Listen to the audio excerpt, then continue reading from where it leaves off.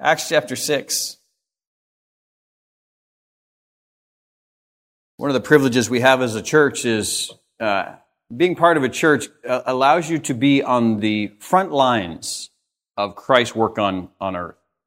We get to see up front preaching of the gospel, the power of the gospel, individuals being saved, baptized, lives being transformed. It's an incredible privilege that we have. Specifically at Calvary Baptist Church, over the last couple of years, we've had the wonderful privilege of seeing a growing church. A church growing numerically, families expanding, but also disciples coming from other churches and that they've been a part of. But we've also seen individuals respond to the gospel, being saved, being baptized, being added to the church.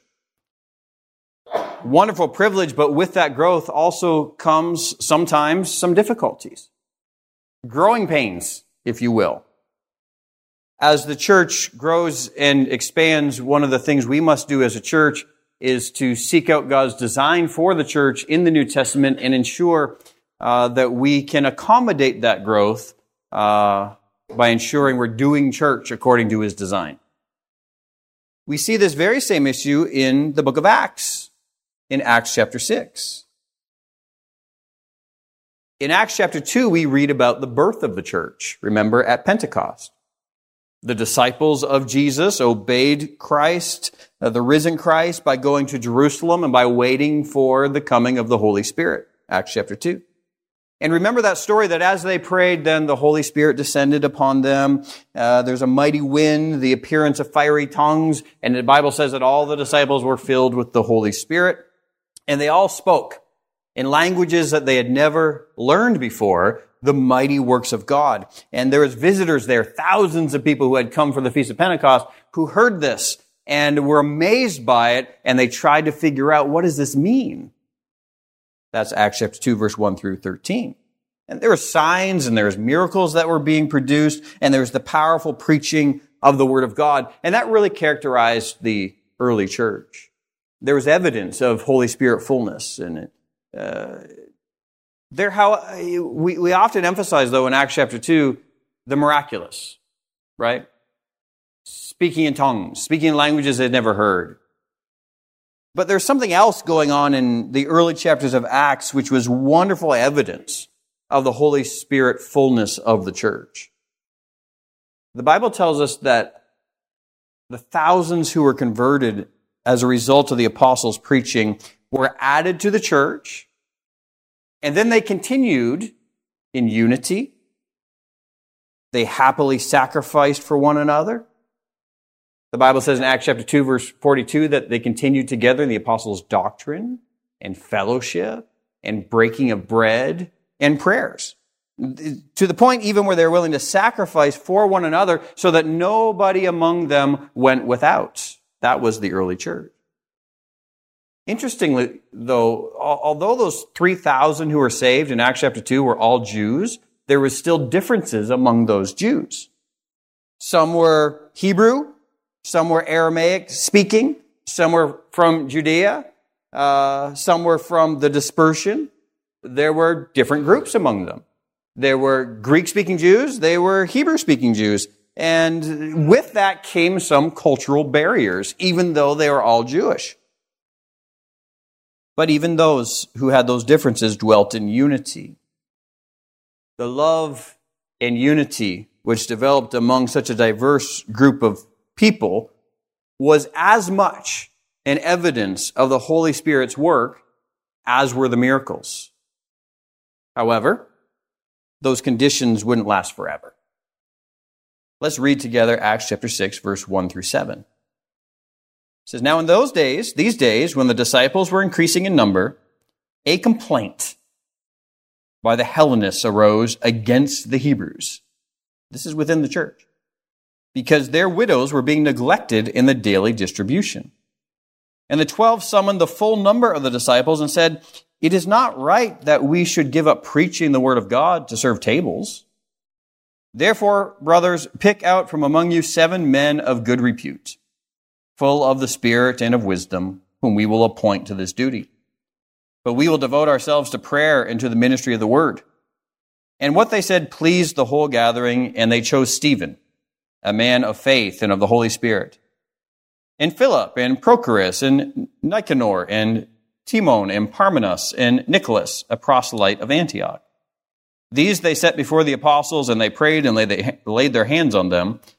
And the word of God continued to increase. And the number of the disciples multiplied greatly in Jerusalem, and a great many of the priests became obedient to the faith. Oftentimes, widows in the first century, when it came towards the end of their life or became elderly, would shift and move to Jerusalem so that they could live out their final years there in the Holy City. And so there's often a high population of widows within Jerusalem. The cultural differences and language barriers which existed among the Judean Jews and the Greek-speaking Jews of the dispersion, those differences were kind of exacerbated in the early church in this passage because why? The Greek-speaking Jews felt that their widows were being neglected by the church. Now, within the synagogue system, it would have been the practice that the synagogue would care for those women whose husbands had passed. And when the church was born and some of these widows became Christians, the church then took on that responsibility to care for those widows. But in this passage, what we find is there's a division. The Greek-speaking Jews feel like their widows are being neglected. It seems, however, I think that this oversight here in Acts chapter 6 was more a result not of prejudice, not of the Jews saying, oh, we don't need to care for those Greek-speaking widows. I think it's probably more simply the result of growing pains. The church was growing at such an exponential rate that there's some practical needs that kind of just fell through the cracks. And what I'm going to suggest to you this morning is that we at Calvary Baptist Church could face those same dangers. As Calvary grows, so too we must have a deliberate, proactive approach to dealing with practical needs and maintaining right priorities, just like Acts chapter 6. So whether merely the result of growth or the result of lingering prejudice among the Jews, the unity of the church was threatened here in Acts chapter 6. Remember we said in Acts chapter 2, they all continued together in the apostles' doctrine and fellowship and breaking of bread and prayer, just wonderful, idyllic situation, and now that's in danger. So how's the church going to deal with it? Well, the Bible says there that a complaint arose within the church.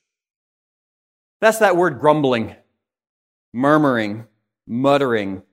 Again, it brings to mind the idea of the murmuring of the Jews against Moses in the Old Testament. This is a serious problem that's happening here. After all, Jesus said in John 13:35 that by this shall all men know that you're my disciples, by the love that you have for one another. And so what did he teach? The evidence that I have been sent by the Father, the evidence that this group actually are following me and are empowered by my Spirit will be the love that you have for each other. So when discord or disunity comes in and threatens that love, it goes right to the heart, strikes right to the heart of the church's testimony to the world that Jesus is real and that he's actually working on earth. So this is serious business here. It wasn't just the unity of the fellowship that was in danger, however. Look in verse 2 of Acts 6. The 12, that's the apostles, summoned the full number of the disciples and said, it's not right that we should give up preaching the word of God to serve tables. Not only was there a risk or a threat to the church unity, but there was a threat to church priorities. The apostles are saying there is a practical need here. There's widows who are being neglected. However, it's not right for us as apostles to leave the ministry of the word and prayer in order to see to this issue. Now, remember, the needs of the widows was a real need. It was a legitimate function of the church to provide for those needs. Ensure that the widows have all the food they need. Ensure that they have even the funds that they need. That was essential to the church's ministry. But the apostles are saying here in Acts 6:2, that in tending to those needs, it's essential that we maintain a balance of priorities. If the apostles were to spend their time overseeing and fulfilling the practical needs of the congregation, that would really call them to neglect what they viewed as their most important priorities, which was the ministry of prayer and preaching. That's not something the apostles here were willing to do. Prayer and the preaching of the word are the very means by which the gospel goes out. Prayer and preaching of the words preaching of the word is the very means by which God produces spiritual growth. For the men whom God has called to prayer and preaching to give themselves to serving those practical needs would really be a misapplication of their gifts and an abdication of their calling. Again, that's not to say that the needs of the widows were illegitimate. They were very legitimate, and it's very much the function of the church to care for them. It is to say, however, that in this instance, some other than the apostles would have to be appointed to that task, and that's exactly what the church did. This also means that the ministry of caring for the practical needs of the congregation was very important as we see the action that they take. By ensuring that the widows receive their meals and the money and their care, those who were seeing to those needs would actually be supporting the ministry of the word by freeing up the apostles to give themselves to prayer and to preaching. So the passage continues there in verse 2. The 12 summoned the full number of the disciples. By the way, that tells us something about church organization. They knew how many disciples there were. They were able to call them all together. We're going to have a whole church meeting here, right? This need had affected only a small group within the church, but there was no division here. This is a whole church problem. And so the whole number were gathered together. This was a church-wide problem, and it required a church-wide solution. And so it continues. It's not right that we should give up preaching the word of God to serve tables. Therefore, brothers, pick out from among you 7 men of good repute, full of the Holy Spirit and of wisdom, whom we will appoint to this duty. But we will devote ourselves to prayer and to the ministry of the word. And what they said pleased the whole gathering. And it says there that they chose Stephen, a man full of faith and of the Holy Spirit, and Philip, and these other men. And with that, the apostles wisely strengthened the unity of the church. Their solution was accepted by all the disciples, and it says what they said pleased the whole gathering. Now, the practical application here is what? We understand that according to Ephesians 4, which we'll get to in a moment, God has given men to the church to preach and teach and to lead. And according to Ephesians 4, as we're going to see, those who are given to the church to teach and to preach and to lead are given to equip the saints for the work of the ministry so that the saints actually carry out the very work that these men in Acts chapter 6 were to carry out. Although the apostles refused to leave the ministry of the word to work at satisfying those practical needs, it doesn't mean that those needs were unimportant. To bolster that claim, look at the caliber of men that they chose for the task. It says that these were men of good reputation, full of the Holy Spirit and of wisdom. It's not as if you have the preaching of the word and prayer, and these are those functions of the highest value, and then you just have the menial tasks for anybody to do. That's not what's happening here. These men who were chosen for this task of caring for the widows were not spiritual slouches. It's not as if they were delegated menial tasks, but these were spiritual men entrusted with essential service. These 7 men got to work right away, caring for the needs of the widows, and look at what the result was when qualified people were put to the task of serving the practical needs of the church in verse 5 through 7. It says, these they set before the apostles, and they prayed and laid their hands on them, and the word of God continued to increase. And the number of the disciples multiplied greatly in Jerusalem, and a great many of the priests became obedient to the faith. Now this passage begins with, now in these days when the disciples were increasing in number, and then there's a problem. And then they bring a solution to the problem, and then the passage ends with, and the word of God continued to increase, and the number of the disciples multiplied greatly. I think this is very instructive for us. Growing, yes, but there's practical problems that arise as a result of the growth. And so let's move in and let's offer a solution to those problems. And then what? If we do it properly, continue to grow. That's the desire. This growing church needed a ministry to care for the practical needs of its members, and these men fulfilled it well. So what I'm suggesting to you this morning is that Calvary Baptist Church also needs a ministry to care for the practical needs of its members in order to bolster the ministry of the word so that growth can continue. Now, some people believe in Acts chapter 6, these men who were chosen could be referred to as, anybody know? Deacons. Deacons. It's debatable whether or not that's accurate or not, but regardless of what you want to call them, the word deacon simply means servant. And one thing is sure, these men were servants of the church, meeting the practical needs of the people so as to help those who were ministering the word to not be distracted from their primary calling. That's exactly what they were doing. And the least what they did in serving the church was at least pattern setting for the office that would later be called the office of deacon. Either way, they're definitely examples for the deacons. But even beyond Acts chapter 2, we find this kind of sacrificial care which paid close attention to the practical needs of church members, especially those who are suffering. We see that becoming a hallmark of the Church of Jesus Christ. After all, to show such mercy was simply to follow the example that Jesus left us. John said in 1 John chapter 3, verse 16, "By this we know love, that Jesus laid down his life for us, and we ought to lay down our lives for the brothers. But if anyone has the world's goods and sees his brother in need, yet closes his heart against him, how does God's love abide in him? Little children, let us not love in word or talk, but in deed and in truth." John's saying this is just characteristic of genuine believers.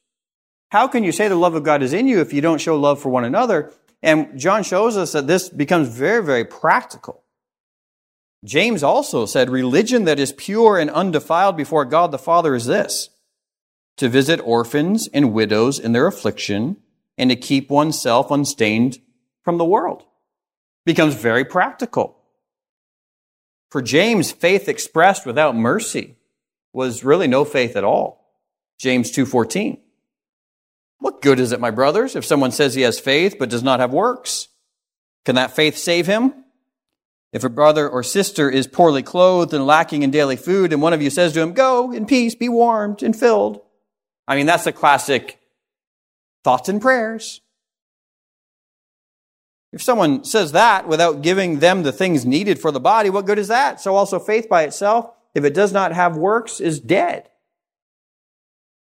Genuine faith is shown forth via works. And so this is characteristic of the church. A church that loves one another, thereby proving that they're disciples of Jesus. A church filled with men and women of faith, and a faith which works, not for salvation, but as a product of salvation. You know, it can sound very spiritual to put all the emphasis on the ministries of teaching and preaching while downplaying the care of people's practical needs. But according to James and John, to meet practical needs is spiritual service. A faith which is unwilling to help the suffering or sacrifice for those in need, according to James, is a dead faith. There's really no faith at all. And so, we can conclude that a church which is not actively organizing to meet the same sorts of needs is itself on thin spiritual ice. A growing church which is not careful to tend to the practical needs of its suffering or needy members is in danger of the same disunity that was threatening the church in Acts chapter 2. So, As we get into the epistles then, in the New Testament, and see God's lasting design for the church, we also see this pattern. We repeatedly see the congregation, not simply the leaders, charged with the task of ministering to one another. 1 Thessalonians 5:11. Paul wrote, "Therefore, encourage one another and build one another up, just as you are doing. We ask you," who's he writing to? Brothers, "to respect those who labor among you and are over you in the Lord and admonish you." He's writing directly to the congregation. "And to esteem them very highly in love because of their work. Be at peace among yourselves. And we urge you, brothers, admonish the idle, encourage the faint-hearted, help the weak, be patient with them all." So look at that passage and ask yourself, who's doing this stuff in 1 Thessalonians 5?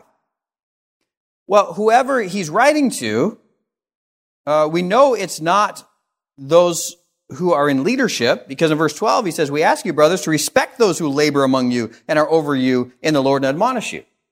Well, that's interesting, because then he says to the congregation, "Admonish the idle, encourage the faint-hearted, help the weak, be patient with them all."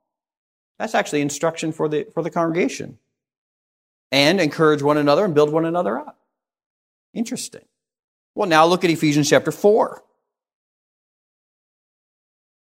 Ephesians chapter 4, verse 11 through 16, a very seminal passage.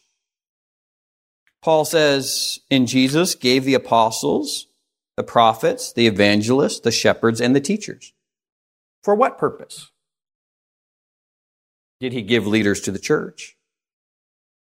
For this purpose, to equip the saints. To equip the saints for what? To equip the saints for the work of the ministry.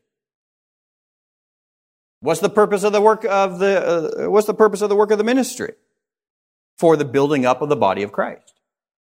God gives leaders to the church to pray, to do the ministry of the word, so that the saints could be equipped, so that the saints can do the work of the ministry.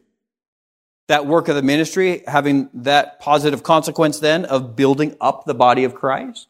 What does a body of Christ being built up look like? He continues, "Until we all attain to the unity of the faith and of the knowledge of the Son of God, to mature manhood, to the measure of the stature of the fullness of Christ."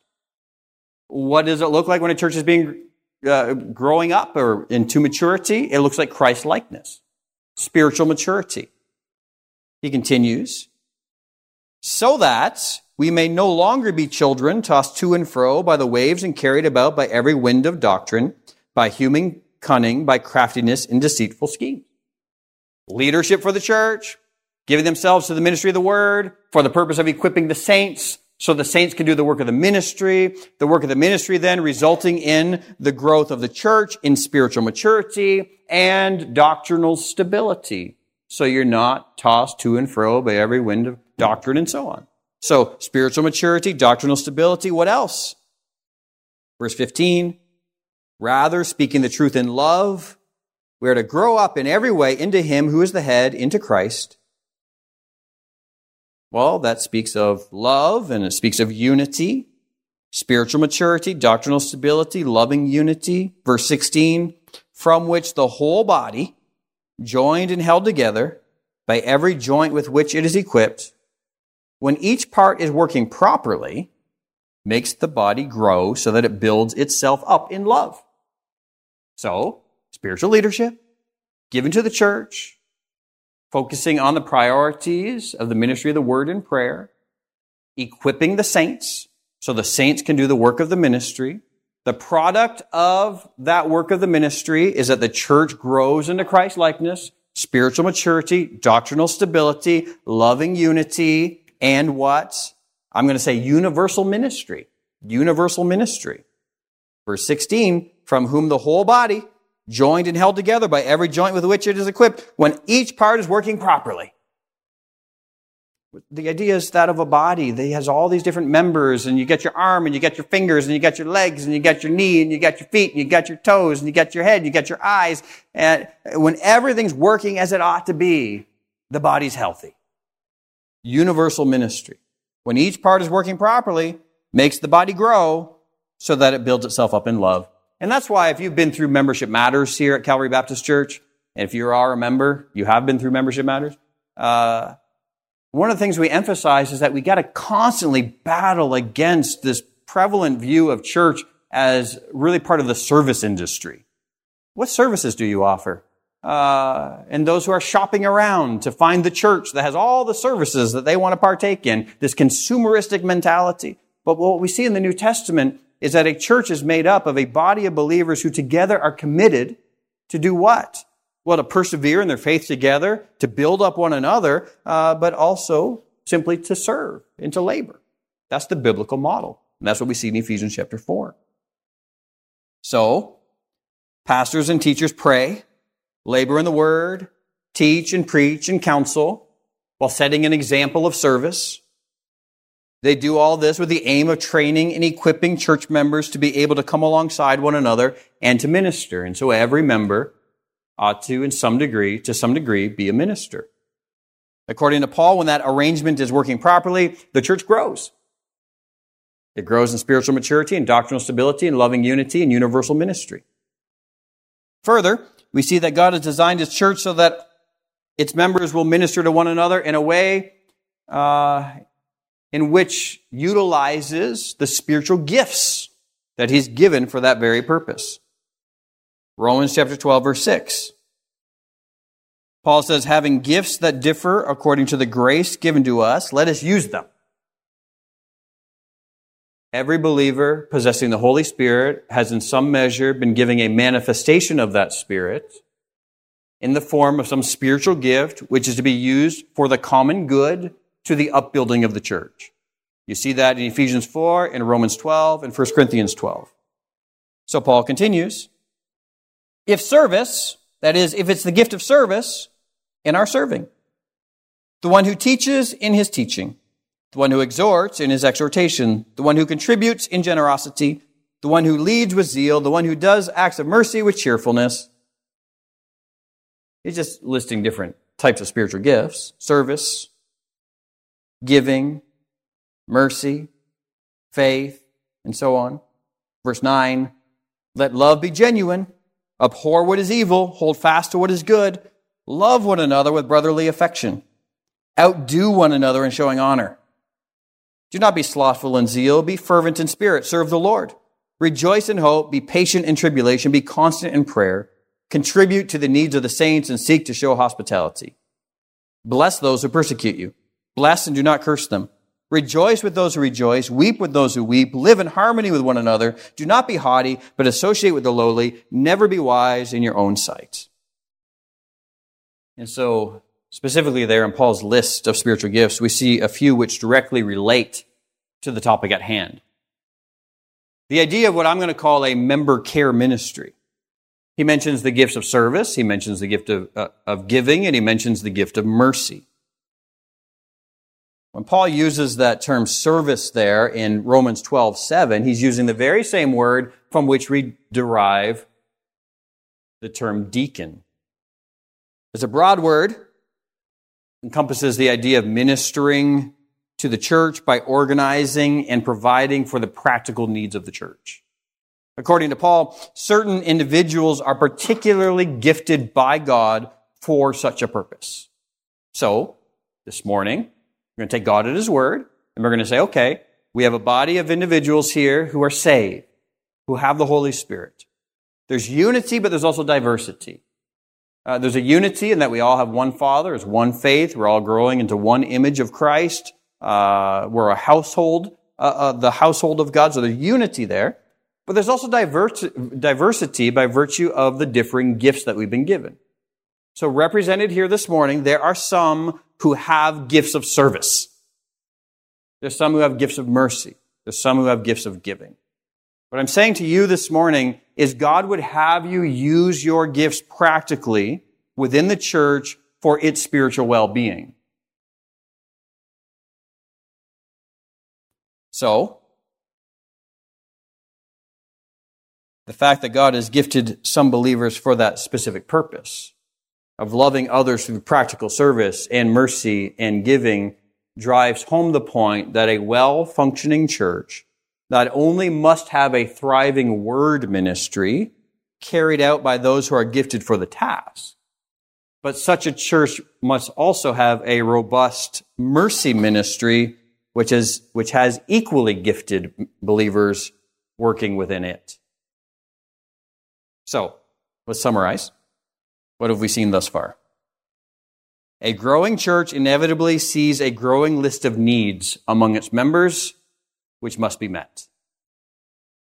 Next, an increase in people who need spiritual, material, or emotional care also increases the likelihood that some may feel neglected. Next, the failure to meet these needs has the potential to create disunity in the church. Next, caring for the members of the church in times of need or distress is an essential function of the church. Next, although essential, the meeting of the practical needs of members should not cause those ministering the word to neglect their primary calling of ministering the word in prayer. Next, the way in which the needs of the church can be met and the ministry of the word can be protected is for some within the congregation to consider it their calling, to organize and mobilize to care for one another. And lastly, a spirit-driven member care ministry like this will result in further growth and the advancement of the ministry of the word. So with all that, the whole purpose of this morning is to call Calvary Baptist Church to organize just such a ministry to serve these purposes. Something, again, which we would call our member care ministry, a member care ministry. So I'm going to share with you, as we close, maybe a vision for such a ministry. And I'm asking you to pray about, to consider your own area of giftedness, to think about whether or not you would volunteer or perhaps even be the organizer of such a ministry. So let's lay out the vision for this. First of all, our mandate for a member care ministry. In light of Acts chapter 6, verse 1 through 7, we recognize that a growing church will experience an increase in practical needs among its members, and the demands of these needs have the potential to distract or otherwise hinder the elders from carrying out their primary tasks of prayer and the ministry of the word. For this reason, we believe that it's necessary for the members themselves, having been equipped by the elders for the task, to give themselves to the work of the ministry. Ephesians 4. We believe that when operating properly, a member care ministry will see the ministry of the word supported and the overall health of the church increased. So that's our mandate. So what's our mission in all of this? To serve our fellow members sacrificially, bearing their burdens when they are weak, supplying their needs when they are without, offering empathy when they are suffering, understanding that meeting the practical needs of our members in need of mercy is a spiritual service and a powerful expression of the love which Christ has given to us and commanded that we express towards one another. So that's our mandate, and that's our mission. Our mindset in all of this. In light of Acts 6, we believe that a member care ministry, while meeting practical needs, has an important spiritual impact. As we serve one another practically, we help sustain the unity and therefore the spiritual growth of the body. Our ministry is fundamental to the proper working of the church and essential in the support of the ministry of the word. So, then our method. We desire to be alert to the practical needs of our fellow church members, with a focus on those who are suffering or facing difficulty, and to either alleviate those needs ourselves or to oversee the delegation of it to those who are best suited for the purpose. As much as possible, we desire to address these needs within the member care ministry itself before escalating those practical needs to the level of elder involvement. So here's some examples of practical needs to be met by a member care ministry. Now, let's just note here, this is not a matter of elders saying, here, you do that work. Elders also need to be exemplary in carrying out the very same work but not to the degree that it distracts from ministry of prayer and the word. So here's some examples. Comfort for the sick and recovering. Have you heard that somebody's been injured and is in the hospital? Do they need meals at home? Are they able to, they're going to be suffering some financial loss because they're unable, because they've been hurt, for instance? Well, there's a need the church can step in and help with. Empathy for the bereaved. Has somebody suffered loss? That maybe as the church grows, some of those things fall through the cracks. Not everybody knows that this has happened. So is there some way you can alert others in the congregation so that care can be shown? Support for new mothers, for instance. Transportation for those who are in need. Visiting the hospital bound. Visiting the homebound. Caring for widows and elderly. Assessing financial needs. Even practical things like caring for somebody who's unable to take care of their home properly or their yard properly, for instance. So with that, I want to give you a profile of a person or people who might be gifted and oriented towards such a ministry. I'm going to call the person or persons in charge of the member care ministry, I'm going to call them the member care coordinator. And this could be one person, it could be multiple people. These are individuals who have gifts of service, who have gifts of mercy, and somewhat gifts of administration because it requires delegation. He or she is able to perceive the needs of others and to be sensitive to those needs. This person is then able to meet those needs or delegate the meeting of those needs to others. Because the member care coordinator or coordinators will in many instances be received as a representative of the church, these individuals need to have deacon-like qualities. And the Bible gives us the qualities of deacons in 1 Timothy chapter 3, verse 11. And we'll go through those quickly. This is a serious-minded individual who is respectable. Because the member care ministry coordinator because this ministry is primarily a mercy ministry, the members being served are likely dealing with trials or difficulties in life, and so they need to be handled gently. So the member care coordinator must possess a sober-minded, empathetic, and serious demeanor while interacting with those who are in need. Next of all, the member care coordinator or coordinators are not gossips. They're going to be privy to the struggles and needs of others, and so they must be discreet, must be careful not to share details that need not be shared. Next of all, this individual is not addicted to mind-altering substances, not given to wine, for instance, which betrays the reputation of self-control or sober-mindedness. Next of all, this individual is not greedy for money, but has a spirit of generosity and sacrifice. Next of all, they hold firmly to sound doctrine. Next, they've proven themselves to seek out and thrive in spiritual service.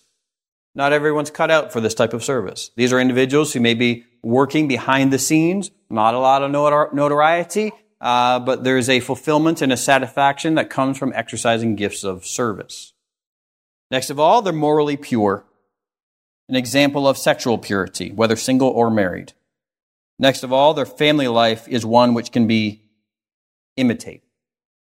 And all those things are simply what the Bible presents us as the qualifications of deacons.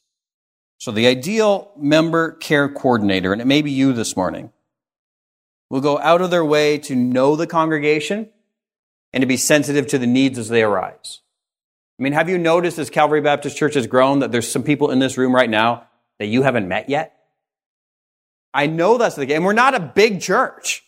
But we're already to that point where I'll talk to somebody and mention somebody's name and say, they've been attending 6 months and still don't know somebody who generally just sits 3 rows in front of them. If we have those issues now, we're going to have those issues increasingly.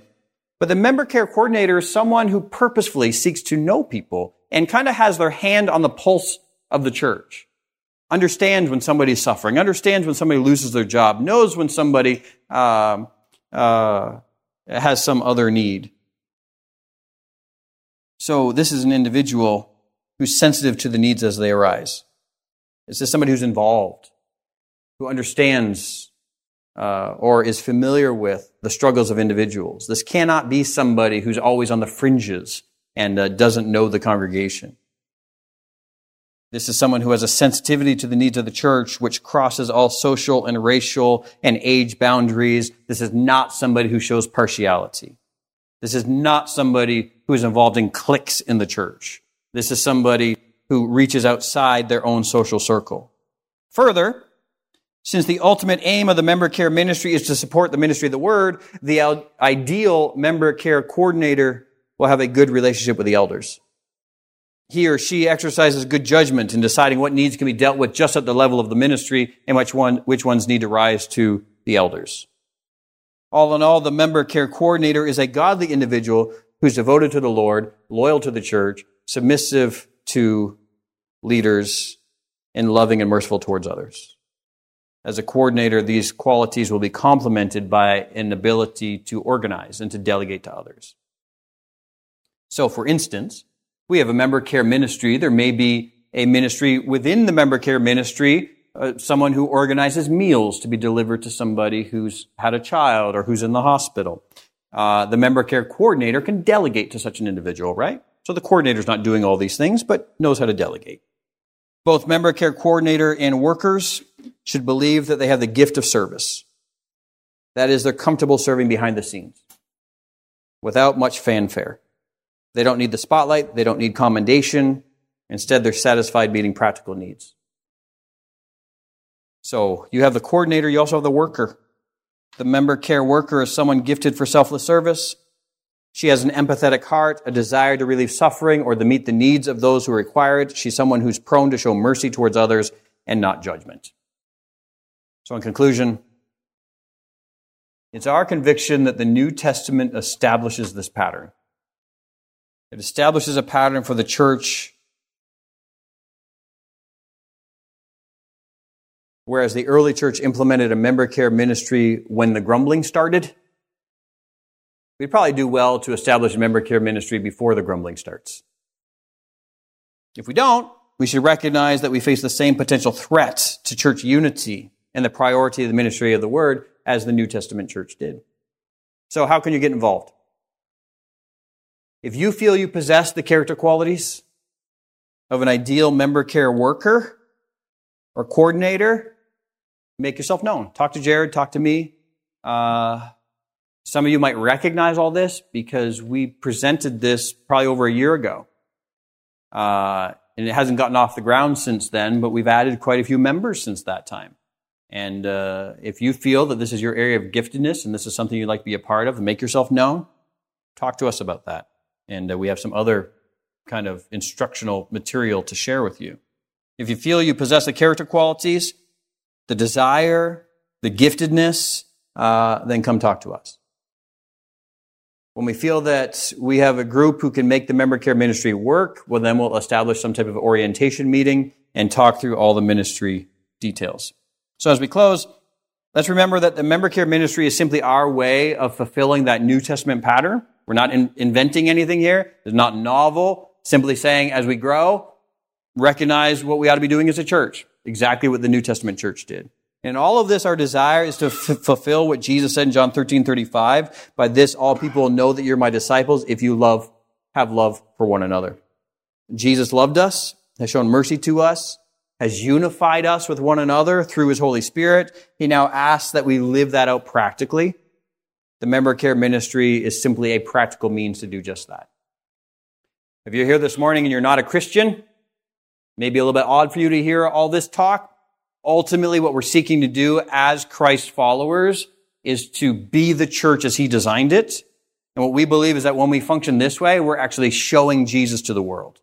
And this morning, maybe by hearing some of this, you're here and you're not a Christian, maybe in some small way, this helps you to see the love of Jesus as we as a church seek to love one another. I hope that's the case, and that you'll see your need for Christ as your own Savior and Lord. Let's pray. Dear Father, we pray that you would continue to provide for Calvary Baptist Church. Lord, we believe that this is growth that you have produced. And so then help us simply to be submissive to you and your design for the church. We're not seeking to be novel here. We're not seeking to invent something. We're not seeking to use our own human wisdom or ingenuity to grow the church. Lord, we just want to be submissive to your pattern. And this is one area in which we feel that perhaps we're lacking. So help us as we grow to more and more reflect your design.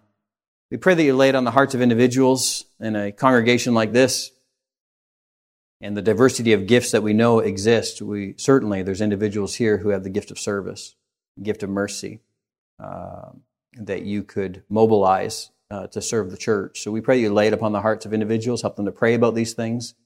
And we pray that we could see this ministry started, operating well, supporting the ministry of the Word, and resulting in spiritual maturity and the doctrinal stability and loving unity and universal ministry within the church. So we pray that you'll grow us that way. We thank you for all this in Jesus' name. Amen.